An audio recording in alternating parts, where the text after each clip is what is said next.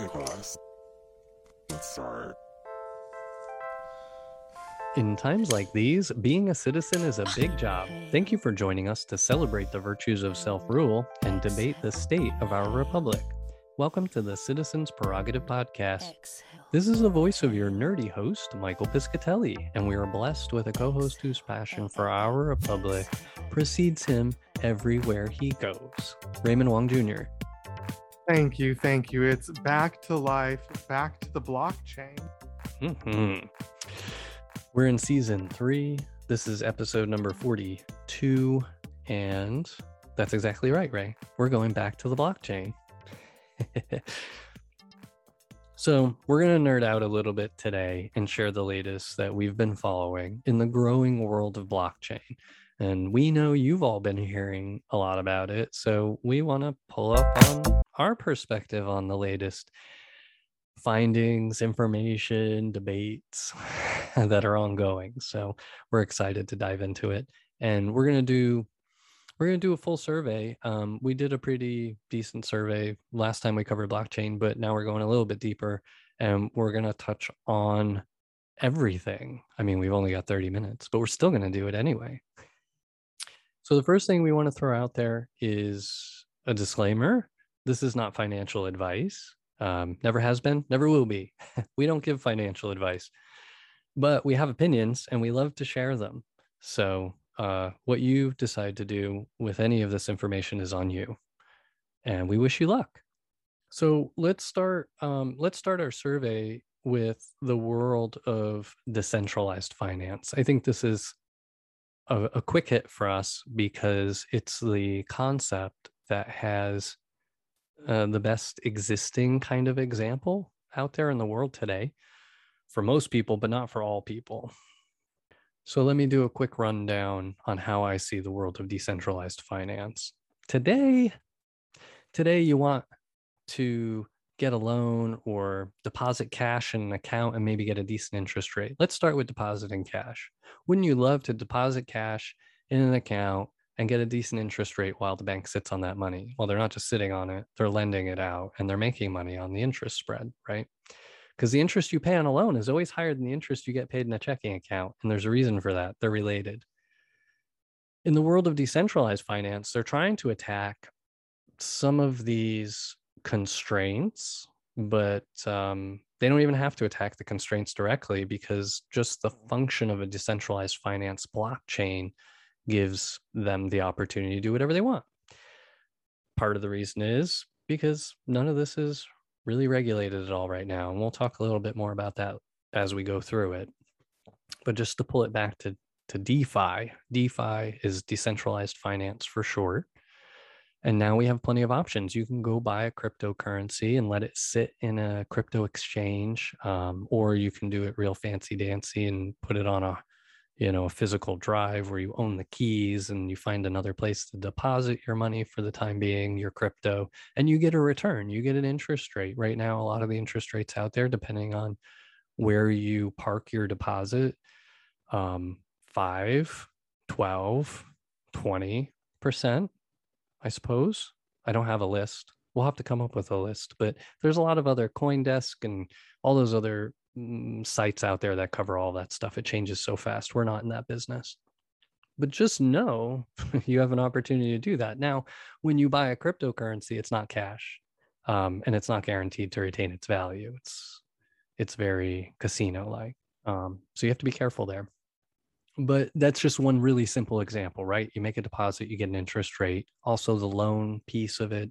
If you have a bunch of cryptocurrency, you can get a loan against that cryptocurrency, and you can get it probably for a better rate than you can get a loan from a bank. So those are the real, I would say, consumer facing. Oh, and transfers, right? We haven't seen a good use case yet for payments. Right. I think it's the big one, right, Mike, is the pay. I think what the consumers are missing is that there is this huge industry of payment processing. They've made it so seamless for you.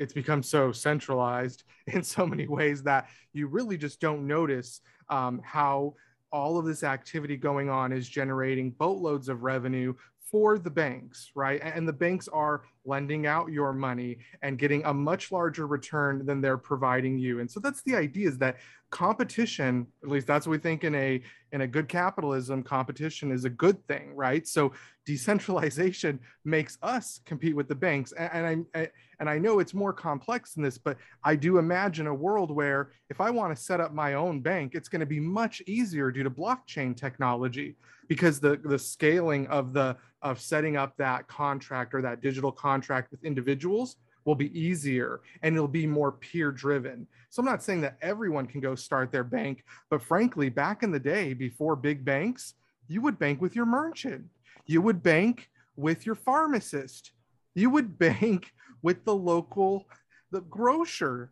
folks. I think it's a DeFi to me, Michael, is really that coming back, that my grocer is like, yeah, I can trust you. I've got a connection to your digital wallet, right? You're good for it. I like that idea. I like how you bring that home to the real world.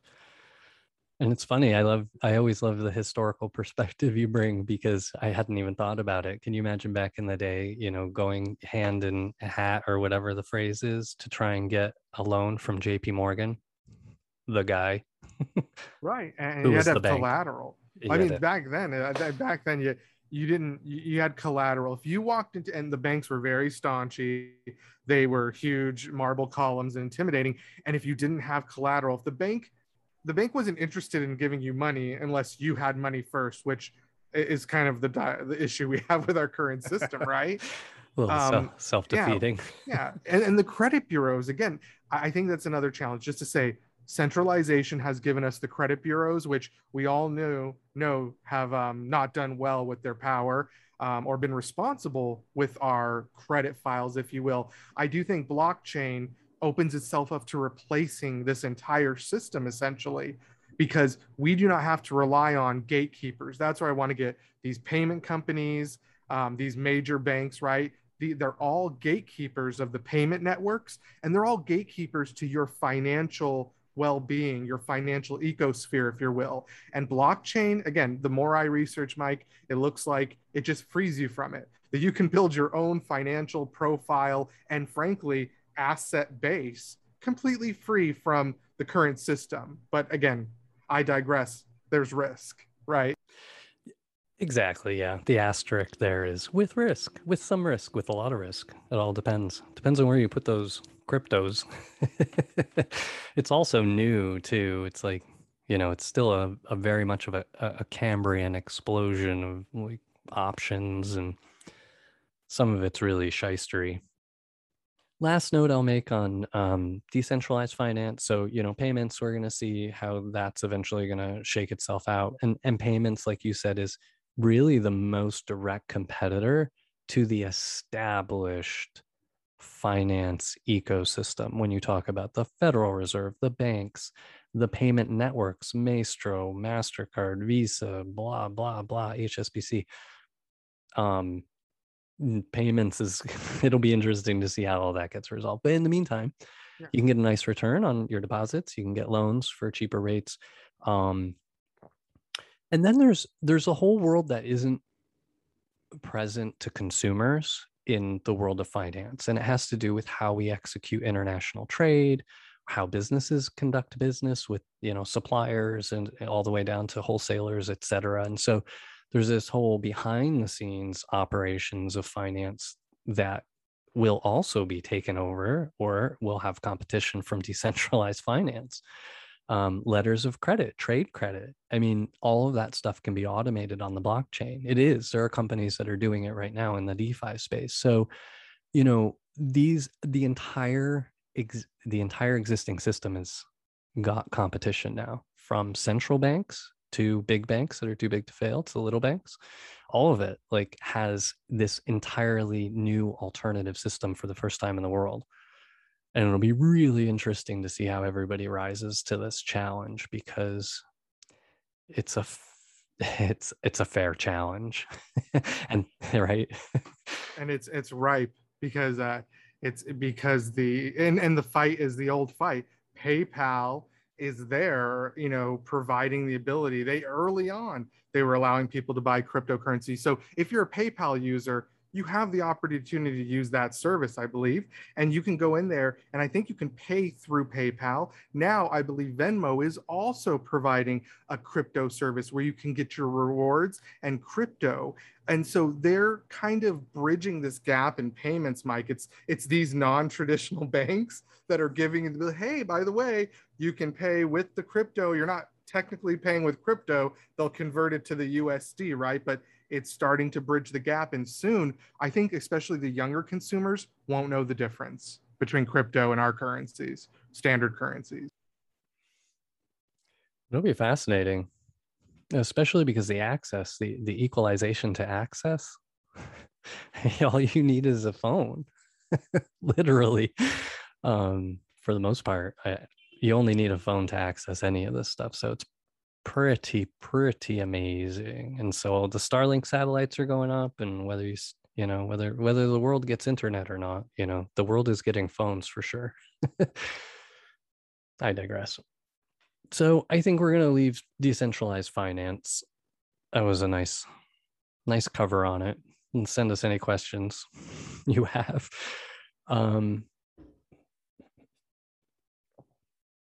The only other thing I want to bring up before we go to a break too is to close out this concept about centralized finance, kind of getting into the game. And it's if you didn't feel like blockchain and anything built on blockchain had any legitimacy before, and then Coinbase went public, right, on NYSE or NASDAQ or whatever, and then that added legitimacy, and you can see certain bumps in values associated with those things. And one of the latest things that had happened was, I don't remember the name of it now, but there's a crypto future fund that you can purchase, on the normal exchanges. What's the word? Stock? Investments? I don't even know now. What do you call it? Go to your E-Trade. It's available on New York Stock Exchange, I think that's what you're looking for. Thank you. Yeah, NYSE, one of those guys. In any case, so now there's funds available that are trying to give people exposure to the potential upside of crypto, without actually having to weed through the details, the research of knowing which ones to own, right? Which ones are scams, which ones are real deals, which ones are most likely going to increase in value because they're delivering a truly valuable service. So it's exciting because that's a whole different level of legitimacy. Now you've got these investment bankers on Wall Street that are getting paid to do investments in crypto, and you're going to see tons of money moving into crypto. So, if you didn't buy a piece of crypto when it was less than $1, those are the ones. If you're playing the lottery on crypto, you're looking for the cheap ones, but you should also do it smartly. You can always still make money. I mean, look, if you bought Bitcoin at 40,000 and now it's at 60 something, it may come back down, but it's crazy how volatile it is. But I just wanted to throw out there the idea that it is steadily increasing in legitimacy by the old system. They realize the threat. Even the big bankers have changed their tones. So it's here. It's the future. We said it before, and that's not changing. I think with that, unless you have something to add, Ray, we can do a little break. Time for a message from our sponsor, Citizen Do Good. Fulfilling a dream where all possess an intrinsic love for self-rule that is reciprocated with free speech and equal justice under the law. Citizen Do Good values the promise of all the amendments to the Constitution along with the original core documents. Taken together, they form a framework and an operating manual for the Republic that provides us with the means to change with the times. The time is now to deeply re-examine our current implementation of governance for the dawning of a new day, a crypto day, a blockchain day, a metaverse maybe. We are the proud sponsor of Citizens Prerogative Podcast, a major partner in spreading the good word about civic love and the power of change for us all. At Citizen Do Good, we want to empower all citizens to participate in the Republic in a reconstructive way. With that goal in mind, we need your help to stay on mission and grow this community. Please rate the podcast with 5 stars in iTunes through the app on the web or on your device. If you don't feel like you can give us 5 stars, let us know why on our sponsor's Facebook page, Citizen Do Good. Also, make sure you join our newsletter at citizendogood.com. You'll get updates every couple of months on all of our antics, not just the podcast. While you're there, check out the shop, which has specialty merch and provides a way to make a one-time contribution that helps us pay for production and for hosting. Feel free to share any suggestions you have directly through the Contact Us page. Thanks for your support. I know the world is changing. I know that the what we know as the universe is not going to be as it was. We're going to try to expand the universe, if you will. I have witnessed the move that the metaverse is making. What do they call it? Meta, excuse me. Zuckerberg is out there making his strategic move into the metaverse. And I'll say I support it because he's more attractive and personable in the metaverse from what I've seen of the renderings. So, but I think that's the big thing change, right? This new world where Mark has a personality is also going to render, other things that we didn't expect, like these non-fungible tokens or artwork, right? That we can purchase and keep for ourselves only in this metaverse next to Mark's personality. So help me understand, Mike, what's it going to look like? Oh, goodness gracious. I need to pull it together. Thank you for the comedic relief, Ray. Yeah, I mean, I guess I'm going to go old school and be like, well, I feel like he's maybe never heard of AOL.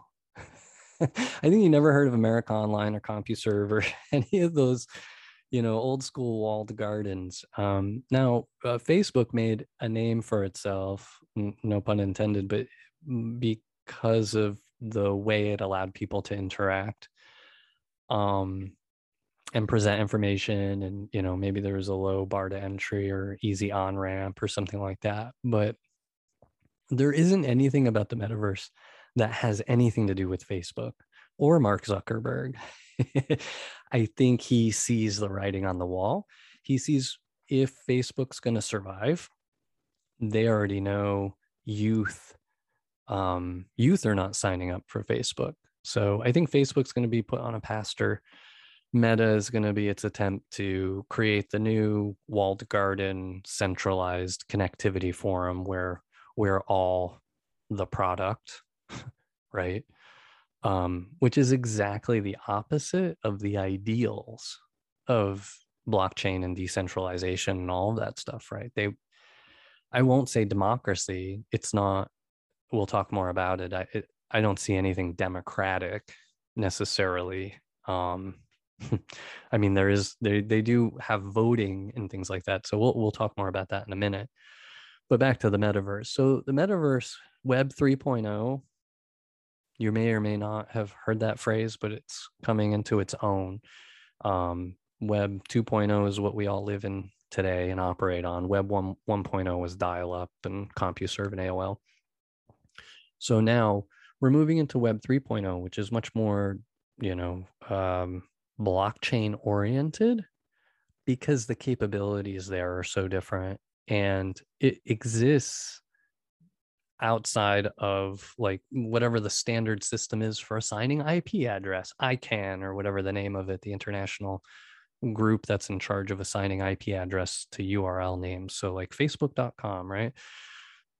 There's similar activity that's starting to grow. Like there's an entity that is getting established that's going to help create nameable locations in the metaverse. Because right now, the metaverse is very electronic. It's very digital, ones and zero. When you're trying to access things, you have to have special browsers, and it's like it's tricky right now. It's not very accessible. So Facebook's play will be to try and make it accessible.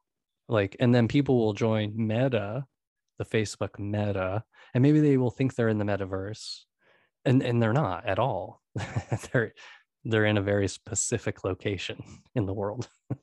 So for our technical friends, they're trying to create a GUI, which was all AOL was. The AOL, and I'm finally making more sense of it now. Yeah, AOL, all they did is they created a cover, an overlay, an environment for us to visit. And I was really, I mean, I guess I was just a kid, but I had no idea. I thought just clicking on those buttons and keywords were the internet. Like somebody had to tell me that you have to travel outside of to this mystical area with very interesting things. And that's the exact situation that we're in right now. With the metaverse, with NFTs, with all this blockchain stuff. It's kind of in this whole other ether of virtual technology environments, right? It's very much its separate thing. And metaverse is coming into its own initially right now with games. There's a lot of like, I can't remember some of the names, like Axie Infinity is a very popular name right now. But there's, games that you can go play and you can purchase armor, or you can purchase a house, or you can buy land. Like there's a metaverse out there where they've replicated the earth, and every plot of land on earth is available for sale. And it's all controlled on the blockchain. The fact that metaverse is just this interactive space. It's like World of Warcraft for the first time. It's just, we always had video games and stuff like that, but we didn't have this immersive environment where everybody in the world can log on and go play together. That's the metaverse. So right now it's a video game, or it's a Minecraft, right? I mean, that's honestly, that's the analog. If you go with like Second Life, which I guess Second Life, a lot of people are talking about, right? This is the new Second Life. So now he obviously didn't see AOL or Second Life from Sony, because it appears to be very similar. So what makes them think that, or what makes us think that this is going to work compared to those Second Life environments? Is it because we already have so much evaluation in the NFT market already and such? It's so big. Yeah. I mean, I'll go back to the Cambrian explosion. Everything's getting thrown. All the spitballs are getting thrown at the wall, and who knows what's going to stick. So, I mean, as a new crypto investor, I'm reluctant to purchase coins associated with these metaverses game systems, because I don't play the games. The coin is more valuable if I was going to play the game and I wanted to buy things. If I want to buy armor, land, whatever, then it would be materially more valuable. Because I'm not plugged into the game, I don't have a sense of the value of the coin associated with it, or the token. So from an investment standpoint, you can go buy that stuff, but if you don't go spend that coin in the metaverse for which it was built, then I don't know if it's really an investment per se. But that's the financial side of it. What's going to happen with these things is people are going to have an abundance of choice, just like every year or every couple of years, brand new video games get released by Microsoft versus Nintendo versus whoever. And they don't know which ones are always going to be the winners. This is what's happening in blockchain metaverse, right? Everybody's releasing their things. They're not sure who's going to get it right, like who's going to get it right technically, business wise, and then also supply a product or service that the universe needs. So there's just a lot of question marks right now, and a lot of opportunity, because basically Web 3.0 is reconstructing everything we've ever known electronically, but building it on blockchains instead. And it's fascinating to be witnessing all of this right now. But what's going to happen? Like Meta is going to go live. People will probably try it out or something like that. But it's going to have a lot of competition. Facebook has a lot of money. So, if they create something really amazing and cool that people feel like they can't live without, then they may be successful. If they find a way to get people addicted from the inside, then they might be successful. Yeah. I just don't know what value Facebook is going to be able to bring as a centralized monolithic organization run top down, that the diversity, right, of these people creating all these other metaverses are going to bring to the table. I'm skeptical. Does that make sense? The resources, right? That's all they have. There's no one else positioned well, outside of the government, right? So the government itself. But we don't know if we can trust the government to implement something that big. No. The government itself is positioned to fund that, but what I worry about is let's wade into the risk a little bit. One of the risks I feel from this all is Mark taking the metaverse and Jeff is taking the space. Are they kind of going for their own regions? Are they trying to take the next level or the next economy? We already spoke about economy to the new economy, and they're trying to say this is the new economy. And I think that's one of the problems we have, folks, is that these barons, tycoons, should not be leading us into the new economy. They should just be part of it, but not driving it, right? So succinctly, participants. And decentralization and blockchain enables us backing away, because they're timid. Elon has a very odd relationship with cryptocurrency, so I would say it's still they're not even sure about that game, because I don't even think they have control of it like they would like to. No, and until we've solved the energy problem, all blockchain and crypto could be gone tomorrow. I mean, computers in general, that would be a problem. But you can still mint gold, whatever you do to make gold valuable as a coin, right? So it'll be interesting to see how it all plays out. But yes, I think that these new barons, these new tycoons are staking their claims, trying to stake their claims to what's next, and using their war chests to try and beat back any competition. So it'll be interesting, because you look at Bezos, I mean, really Tesla or SpaceX, I mean, they're the ones who've gone the farthest so far, but ultimately the end game, especially I think for Blue Origin and for SpaceX and maybe not Virgin Galactic, is moving all the polluting stuff off the earth, right? Going and doing all the mining. They want to own the companies that built the mines on the asteroids and all that stuff. So that'll be interesting. But that's not here. What's here is metaverse, and it's probably because the climate's going to suck, and it'll be very Ready Player One, where nobody really wants to live their real life. if we can't get the donut economy and all the other stuff implemented, right? Maybe life will suck so bad the only thing we want to do is escape into meta. Sorry, I don't mean to go there. Let's move on. Non-fungible tokens, these are a component of all of these things. So I was talking about these metaverses, and you can own things, right? Well, the reason why you can own that piece of armor, and you're the only one who owns that piece of armor, even though it only exists in the digital world, is because of non-fungible tokens, these NFTs. NFTs are basically unique addresses on a blockchain. They can't be duplicated, can't be copied, and if somebody tries to do something to it, it all breaks, right? It's the immutability of the blockchain, but it's used to create a unique item. It's even more so than getting a card printed with a unique number on, a limited edition of a toy. It might be the same, but I think it's more materially. You could reprint that card, right? Well, you pass it off. The buyer not beware. In the blockchain.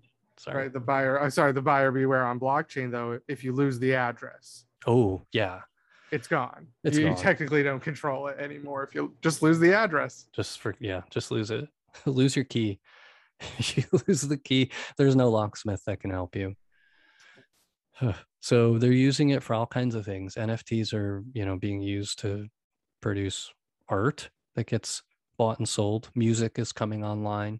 It's going to free music from these monolithic corporations. And one of the beauties there, like when you talk about the arts, you talk about art, music, blah, blah, blah. A creator has created something, and they're going to get paid for doing it by offering an NFT associated with that song or piece of art or whatever it is. And then somebody can buy it, and they get a cut of the price. They get a percentage, and it's coded in the blockchain. It's a contract, right? It's a smart contract on the Ethereum on blockchain or something like it that says also every time this thing gets resold in the future, that artist still gets cut every time. So, you know, you buy that lovely piece of art that you love, even though it's only digital, and you get tired of it, or it goes up in value, and you come across an investor who wants it and they're willing to pay the price you want to sell it for, and you sell it, a percentage automatically still goes back to the artist that originally created every time that happens, because that's how it's programmed in the chain, in the blockchain. So it's there's a very, very compelling reason for people in the real world to want to move to NFT for artistic, creative pursuits, right? Because today, a musician doesn't necessarily own their music, right? They only get paid if they do a concert. They don't get paid on, you know, the purchases of the CDs or, you know, iTunes, etc. CDs. Wow, we don't even do that anymore.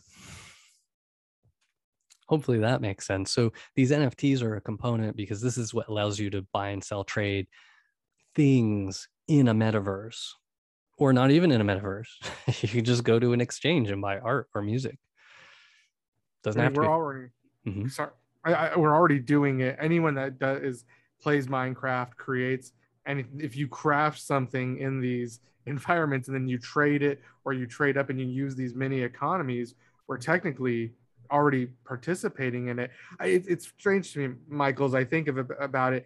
Anytime you're playing a game that has an economic system in it, trade and barter, etc. World of Warcraft had it. They all had it. Um, it makes complete sense to me, though. What we're trying to do is now make this all real. You know, it's almost like casino games that you play on your phone could potentially give you real money in the future, right? It'd be safe enough that you could do technically real gambling essentially through this level of blockchain, and they would be able to validate you're an adult, right? That's the big problem. The casino companies can't make sure an adult's using that phone, right? But maybe there'd be that level of encryption security through this blockchain network. And, you know, it really takes out the middleman, which is the government saying you can't use your phone for gambling, or you have to walk into a casino and have secondhand smoke in your face. Yeah, there's so much disruption in all of our older industries, all of our old industries that blockchain is going to present. And this is just so far. This is like just the iterations people have created so far, and it's pretty amazing, and it just seems so much better, but not everything is as it seems. Ray, thank you for bringing up that point, because it makes me think about our data, our personal data. I didn't include that in this discussion, and I should have, but just to throw it out there real quick, there are some upstart, I don't know what you call them, blockchain companies that are looking at how to make us the owners of our own information, right? Instead of having to give out your information to every website, every bank, every company that you do business with, you should just have a key. They get whatever they need for you to get what you need, and they don't have to store and lose your personal information or your identity. Pretty amazing stuff. I hope there's a huge value proposition. There's a huge use case for potentially doing that. It's almost like a credit bureau that works for your interests on your behalf. You're absolutely right. There's no reason why your social security must be the qualifying identifying information to find you in an account system. There's no reason. None of that has to be the banks, the institutions, all of these companies have chosen to make your personal information searchable and in a database 1,000 times over in all of these systems, right? That this is a problem, and it's a weight on the system that's unneeded. It's you never mind the carbon footprint from all of this Bitcoin. No one's talking about the carbon footprint from all these industries housing these mega databases. Duplicative databases. Ugh. How many times we got to replicate the same information? Anyway, I'll get off that soapbox, but I'm glad you hit that point so that that jogged my memory. Thank you. So, I'm getting a little antsy on time. I think we're around 35 minutes. Last point here before we get to call to action is around decentralized autonomous organizations. DAOs. So this is the area, one of the areas of risk. We'll talk about financial risk separately, but one of the areas of like ownership, operational risk, oversight risk is in these DAOs. So just briefly, a DAO typically is set up in this environment as the people or group that's charged with maintaining the system. All systems need to be maintained, including these blockchains. And when you're dealing with blockchains like that have smart contracts, Ethereum and others like it, there's even more maintenance because it's like what features do we want to offer? What contracts are going to be available? You know, what kind of behaviors do we want our blockchain to offer? Services, etc.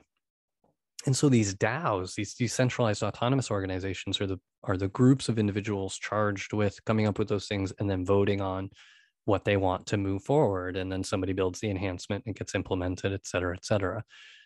The challenge here, it's a great idea, because it's decentralizing the authority. So you don't have Mark Zuckerberg at the top. All decisions have to be approved there. There's nothing like that. It's a group of people, and consensus has to occur through voting mechanisms. So that seems very democratic-ish in a way, right? When you talk about people coming together and they're all voting. The problem is how do you get the vote, and how many votes do you get? Right now, that whole system is based on coinage or tokenage or whatever crypto, right? You own one or more of a given token, and that gives you voting rights in this DAO. Well, that's not very egalitarian, right? Some of these coins are very expensive, some are very cheap. And so if you really had a vested interest because you love this particular metaverse and you play in it all the time and you want to see some of the rules of the game updated, so you want to join a DAO so that you can help influence the rules of the game. But you have to afford the coin to do it. And so that barrier, that becomes a hurdle or a barrier. And that's very undemocratic, right? A little more aristocratic at that point, right? If only the wealthiest crypto holders are the ones who can participate in certain DAOs, that has kind of a slippery slope associated with it, I think. So we have to keep an eye on that. It's going to be strange to see how that plays out. Let's move into call on me, call to action. So we want you guys to get in. We want everyone who's interested to get into crypto. And just make sure, just so you can explore it and learn on your own through actually doing it, going through the motions. But don't play with money you need. Okay, this is not a savings account. It's not regulated. It's not FDIC insured. Even the crypto exchanges, those are only loosely regulated. But cryptos themselves are not at all. So you will see the footnotes.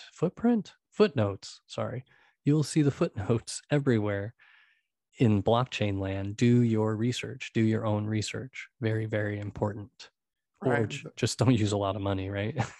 Right. And the thing that highlights this risk is the recent Squid coin that came out, which was a huge scam in the end. And frankly, some coins probably started out as a scam and they're just surprised they keep going. So they've just continued to sustain. But essentially, these coins have that inherent risk that the money that we put into it, right? We are converting our US dollars into these coins, and essentially they can do the opposite. They can convert it and then walk with it. So that's a good example where the Squid coin did take advantage of quite a few people. Now, we're not sponsored by Coinbase, but I use Coinbase and they did not allow me to purchase it. So they kind of protected me from it. So some organizations like Coinbase are trying to build a reputation of creating a protectionary measure for reputation, although they take Doge, which caused them a lot of heat, right? Because that's supposed to be the biggest scam coin ever. So again, there is so much risk and there's so much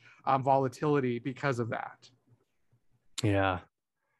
And it's not unique at all, right, to blockchain or crypto. What would the bad behavior, bad actors we see are the same across the universe, right? You've got Theranos, right?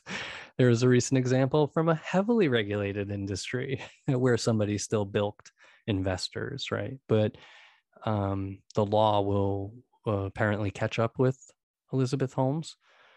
The law will not catch up with the squid people or person. Just the way everything works, it's all anonymous, essentially. I mean, it's a very private set of systems. It's all numbers. It's all coded. So there's never any particular, there's no exact way to determine who owns any crypto or wallet. Law enforcement is able to infer, they're able to connect dots and catch people who do things on the regular. So I don't know, AML, BSA, people who are doing money laundering and things like that, and they're using crypto to do it. They're leaving a lot of footprints across the blockchain. So they leave enough behind. They're doing it so often that our legal system is able to catch up with them. But in the case where you just file a white paper, you take everybody, oh, we're launching a coin. Give me your money. The coin's going to be amazing. It's going to do amazing things. It's going to be the best coin ever. We only hire the best people. Come buy it. And then they close up shop, take all the money and leave. That's it. There's no recourse. So you need to do your research, and then also, maybe wait a little while. Right. It is the wild, wild west, to say the least, again, in regards to this. But what an exciting time. And you have to, you don't have to, we're not advising you of anything, but the suggestion from us would be that I believe there's more risk in not doing it. Major institutions are suggesting that their clients put 1% of their portfolio. So that's a very conservative move, 1% of their portfolio in crypto. And so that means that that's happening.